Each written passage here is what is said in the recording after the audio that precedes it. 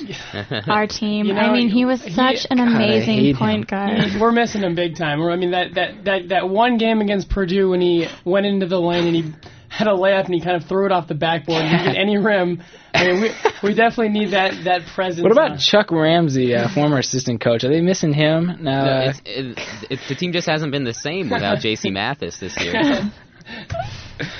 Somebody really, get in it's there. really been since Chucky Bailey left 3 years ago when he decided to transfer to University of Detroit. Or how'd that work out? They're probably pretty well. I'd assume. You know what was surprising in the Boston game? Amadou Ba actually got, I think it was like 6 minutes of playing time because of foul trouble, and he didn't look too bad. I mean, he didn't do anything really, but he didn't do anything poorly. So that's what we look for, really. I consider Amadou like the Darko of the Pistons.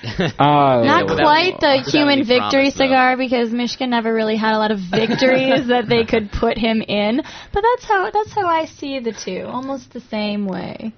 Well, the Michigan basketball team will take on Miami tomorrow at 9:30.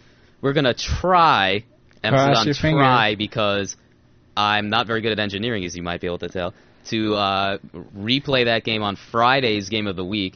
We're going to do a little tape thing. We'll see if that works, but it probably won't. But nonetheless, tune in Friday night. It'd be cool if it did. But that's going to wrap things up for Extra Points today. For Stephanie Nicholas, Ravi Dev, and Ted Pickus, I'm Steve Lake saying good night and go blue.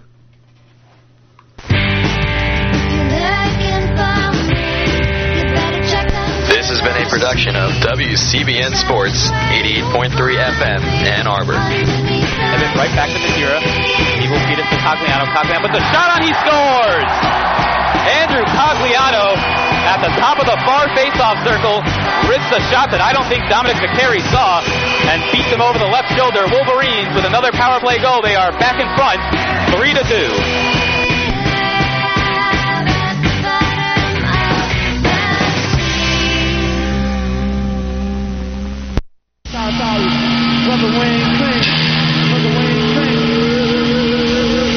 Wayne Kramer, you're listening to WCBN in Ann Arbor. A square, y'all.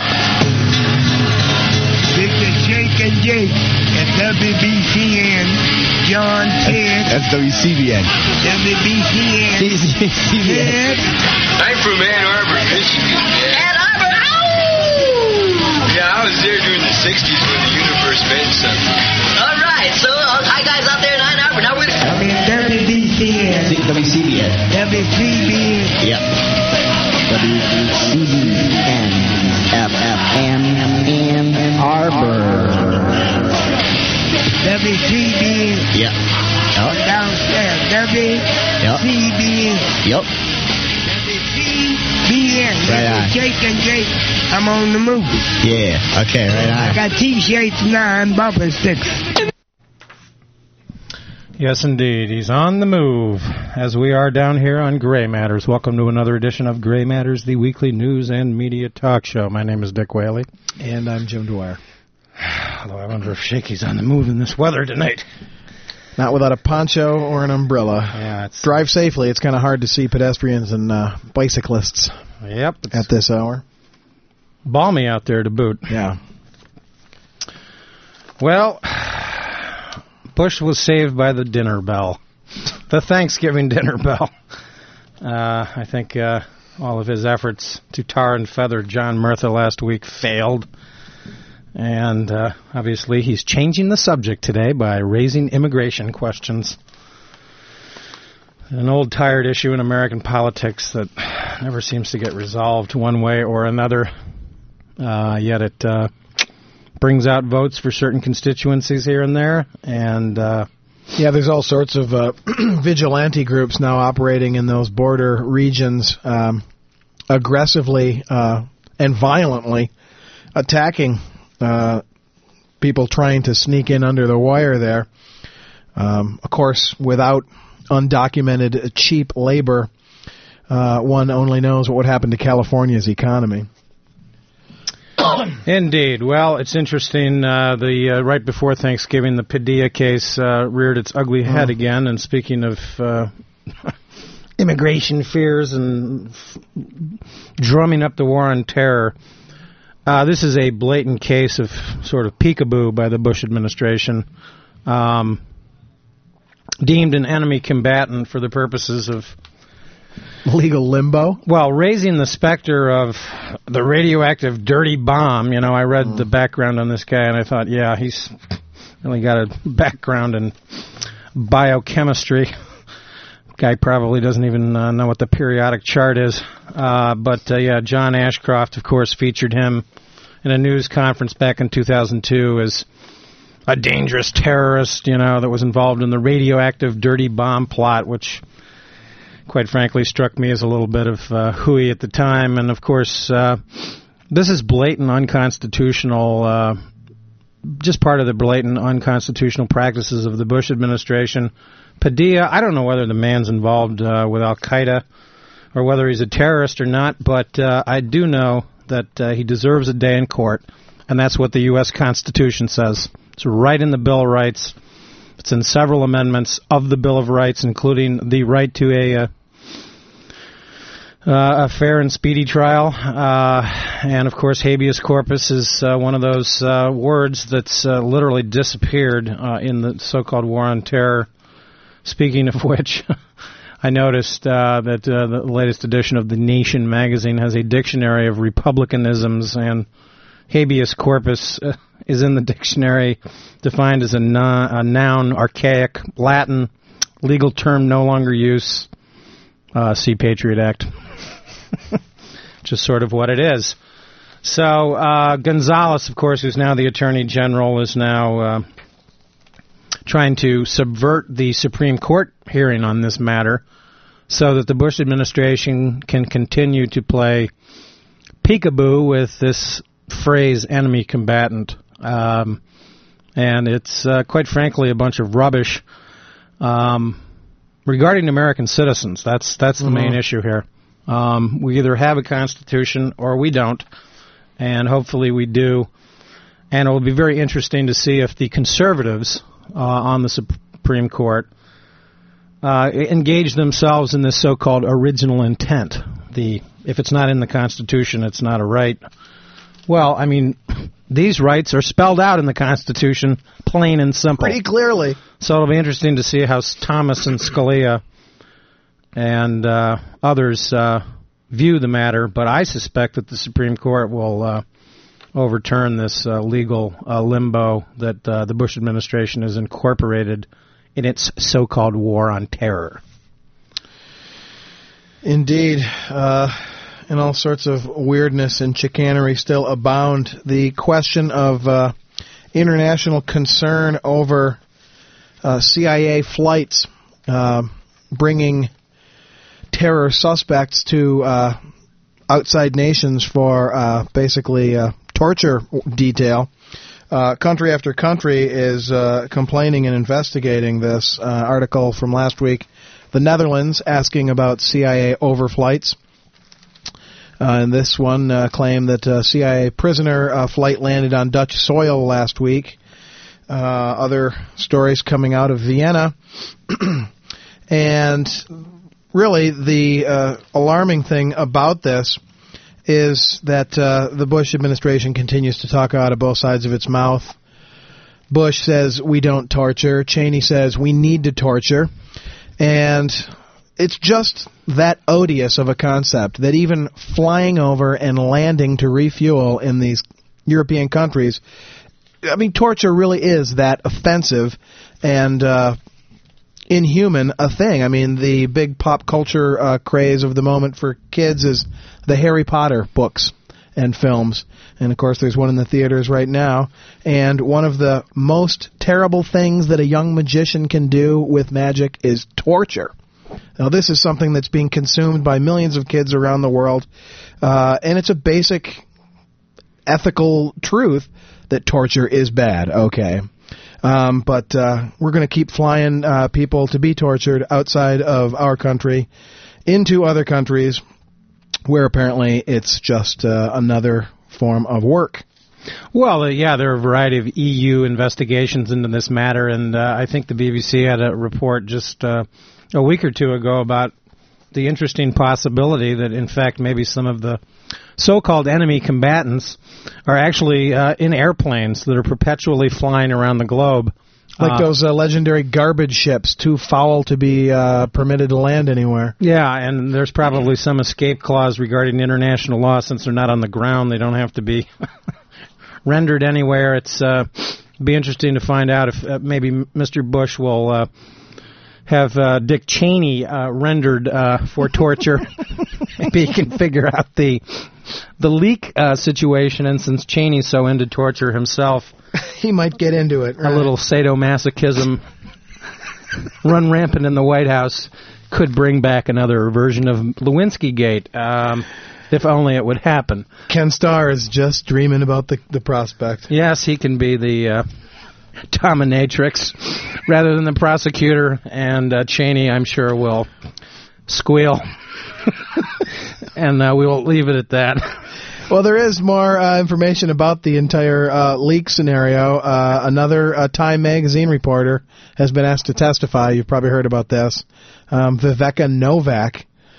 Notice that last name. No relation to Robert Novak, who, of course, started the whole thing by first making public disclosure of the fact that she worked for the CIA. And his name, of course, has yet to come up. I don't even know if he's testified in front of these... It's a mystery why he's being let off the hook. Maybe it's remarkable. But anyway, Viveka Novak, who has written about it, has been asked to come in to talk to Fitzgerald about conversations she had with Karl Rove's lawyer. So expect more details there. And then, of course, we had this disturbing revelation last week about George Bush, our President of the United States, apparently had an idea of bombing Al Jazeera in Qatar. And this basically was a story exposed by the Daily Mirror in Britain. Mm-hmm. And, of course, Britain is trying to use official secret acts to squelch this information. They're conducting an investigation into the leak of this information. Apparently, a transcript of Bush's fantasy or possible policy proposal. Is there really a line between Bush's fantasy world and the realm of possible policy? Jeez. Yeah, and of course, Scott McClellan, who's also a man under increasing tension, pressure, and nervousness, said, quote, "We are not interested in dignifying something so outlandish and inconceivable with such a response." Oh, really? Well... this is yet another damaging disclosure, and I'd like to see more investigation into the matter. Let's forget about the technicalities of the official British Secret Act. Right. It's a very disturbing concept, but one that I'm sure Theron would agree with. And let's give a brain damage award to the Ann Arbor News for giving such a lavish spread in the Sunday paper to... I mean, there are so many right-wing haters on the radio that really, to celebrate a local one seems hardly worthwhile. I'm not sure why WEMU's and WCBN's Arwolf doesn't deserve a special spread in the newspaper. He's a bastion of sanity in a world that is completely remorseless. I mean, but all you need to know, regardless of their own taste in music, which apparently is not all that bad, if you think that the best book you've read all year is a book by Michael Savage, you're just not challenging yourself intellectually very much at all. Well, what I liked was the words of wisdom. They have these little juicy quotes that Theron has made. And, right. You know, just on the issue of Al Jazeera, and of course I throw this in, actually knowing Theron, he is a likable fellow. But some of these... words of wisdom are very troubling. Of course, on Al Jazeera, he says, quote, "Another entity we should have taken out when we had the chance," reflecting Bush's apparent sentiments exactly. And on the fact that it's a criminal act, of course, is... Yeah. On Hugo Chavez, he says, Pat Robertson said this guy should have been taken out, and he was right on the money. Hugo Chavez, by the way, is actually a popularly elected... semi-dictator of Venezuela. I don't agree with everything Chavez advocates, but I think at the same time he's got valid concerns about Yankee imperialism, among other things.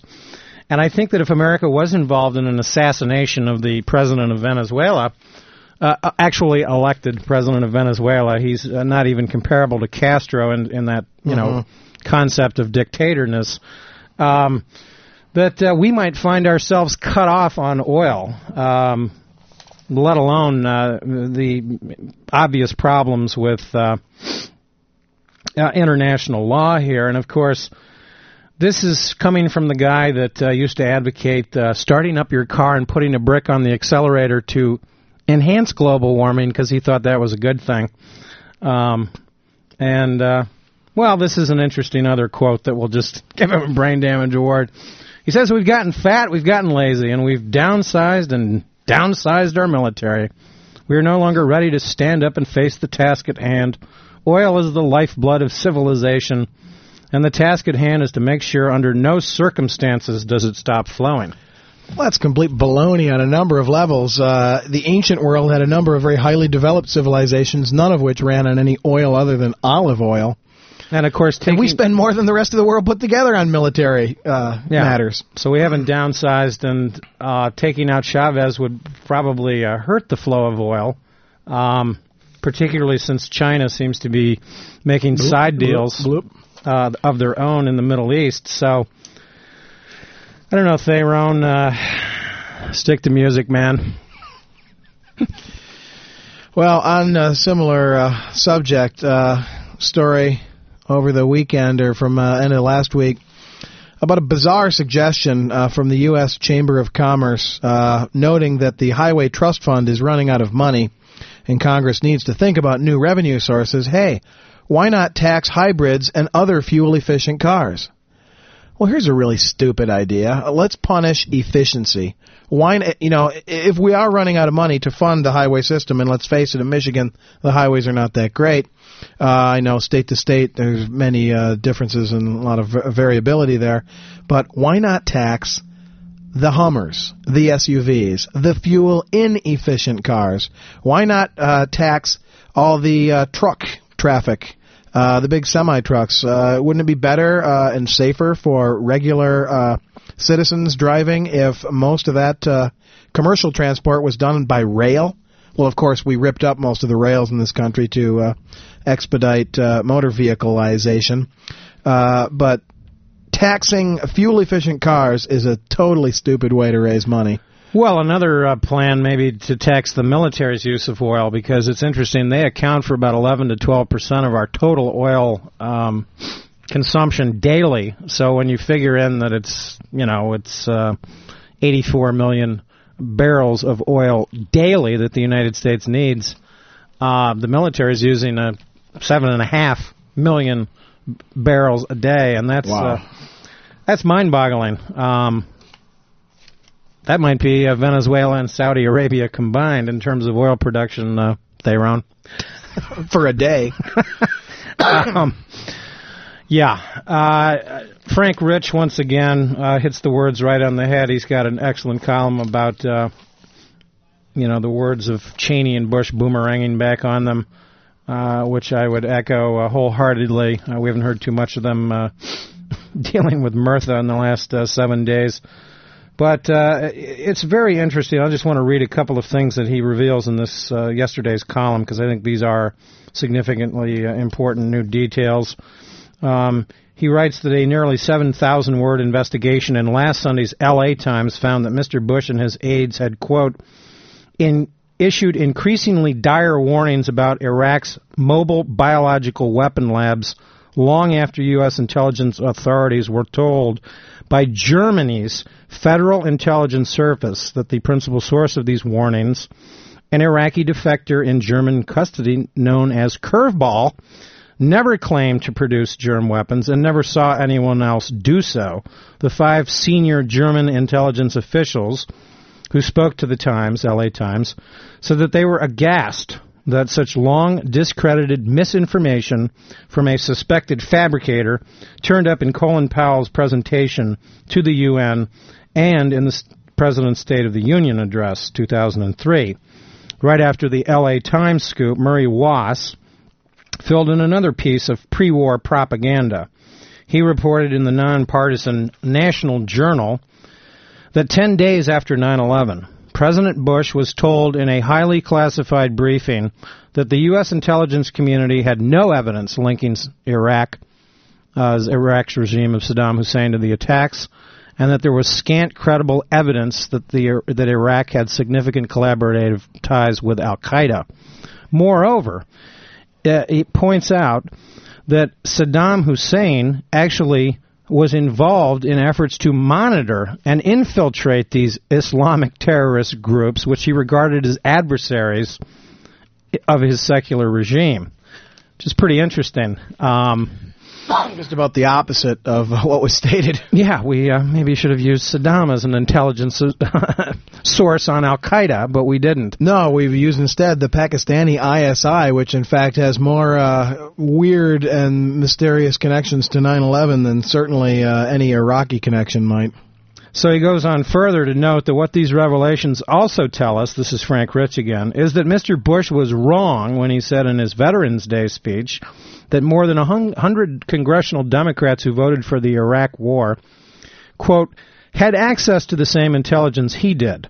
They didn't have access to the president's daily briefing that Mr. Wass uncovered. They didn't have access to the information that German intelligence officials spoke about to the LA Times, nor did they have access to material from a DIA agency report released by Senator Carl Levin of Michigan this month, which as early as February 2002 demolished the reliability of another major source that the administration had persistently used for its false claims between the connection of Iraq and al-Qaeda. So, the further Cheney and Bush continue with this PR campaign, and I understand the president is going to give a speech this Wednesday telling us to stay the course, yet again, and defend his Iraq policy, that there really do need to be substantive investigations into what the president knew and when he forgot it, and what he said about what he knew and when he forgot that, because it's pretty alarming. And it's interesting that Tom Friedman, who, sometimes has a really good column over this past week, talked a little bit about George Bush's, quote, third term, in which he claims that Bush is starting his third term now, and that election day of last year to election day of this year was his, quote, second term and an utterly wasted term. But as he puts it in his column, and I would, somewhat agree with this, he writes this sort of interesting observation. He says, when I watch Mr. Bush these days, though, he looks to me like a man who wishes that we had a 28th Amendment to the Constitution called "Can I Go Now?" unquote. He looks like somebody who would prefer to pack up and go back to his Texas ranch. It's not just that he doesn't seem to be having any fun. It just seems that he's totally out of ideas relevant to the nation's future. Unfortunately, he's got 3.5 more years, and we're stuck with him through better or worse. There will be no impeachment of the president, unfortunately.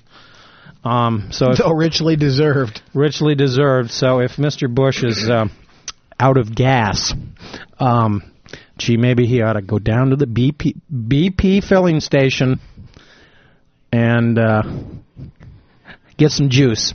Tank up. Tank up, baby. Your energy is flagging. Here's an idea. They can borrow one from the pharmaceutical industry. No, Bush shouldn't start taking pills in addition to drinking. That would be a really bad combination. But just a bizarre article on the front page of today's Times about cheerleaders being hired by pharmaceutical companies to do promotional work. Yeah, and I wonder why the doctors buy the products from the cheerleaders. My goodness. Jeez. I would think essentially that cheerleaders make good salespeople. Now, my own mother was a cheerleader. I have to say that some of my least favorite people in high school were cheerleaders. So was President Bush. So was President Bush.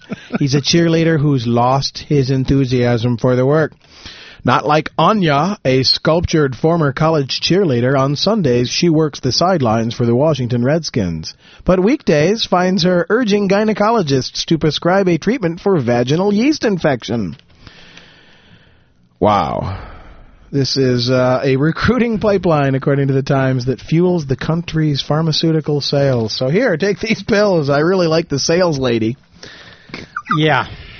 Another interesting item that I saw in the business section about a strange event last week regarding copper. We're told repeatedly in America that we have a capitalist system and that free markets reign and blah, blah, blah. Well, any analytical, historical scrutiny of the matter would show that that's just simply not the case. We have, unfortunately, an oligopolist system and controlled markets and all sorts of shenanigans going on. By the way, I've been reading this very good book, Ravi Batra's Greenspan's Fraud, How 2 Decades of His Policies Have Undermined the Global Economy. Particularly relevant because Greenspan, of course, is about to bow out here in a couple of weeks, and it's very obvious that Ben Bernanke is going to be confirmed, perhaps unanimously. But this is a actually excellent sort of almost 101 macroeconomics analysis of Greennomics, as he calls it, and the disastrous policies that Greenspan has undertaken on behalf of multinational corporations and the super rich, and how a lot of these things have amounted to frauds, including the myth that Reagan cut taxes in the 1980s, because he goes into the details about how there actually were tax increases in 82, and of course the 83 doubling of Social Security taxes hit workers and people making, say, less than $90,000, much more than more wealthy people who have seen big tax cuts with the Reagan Bush II policies of massive cuts to income taxes and also dividend income, that sort of stuff, in stock investing. And we're told constantly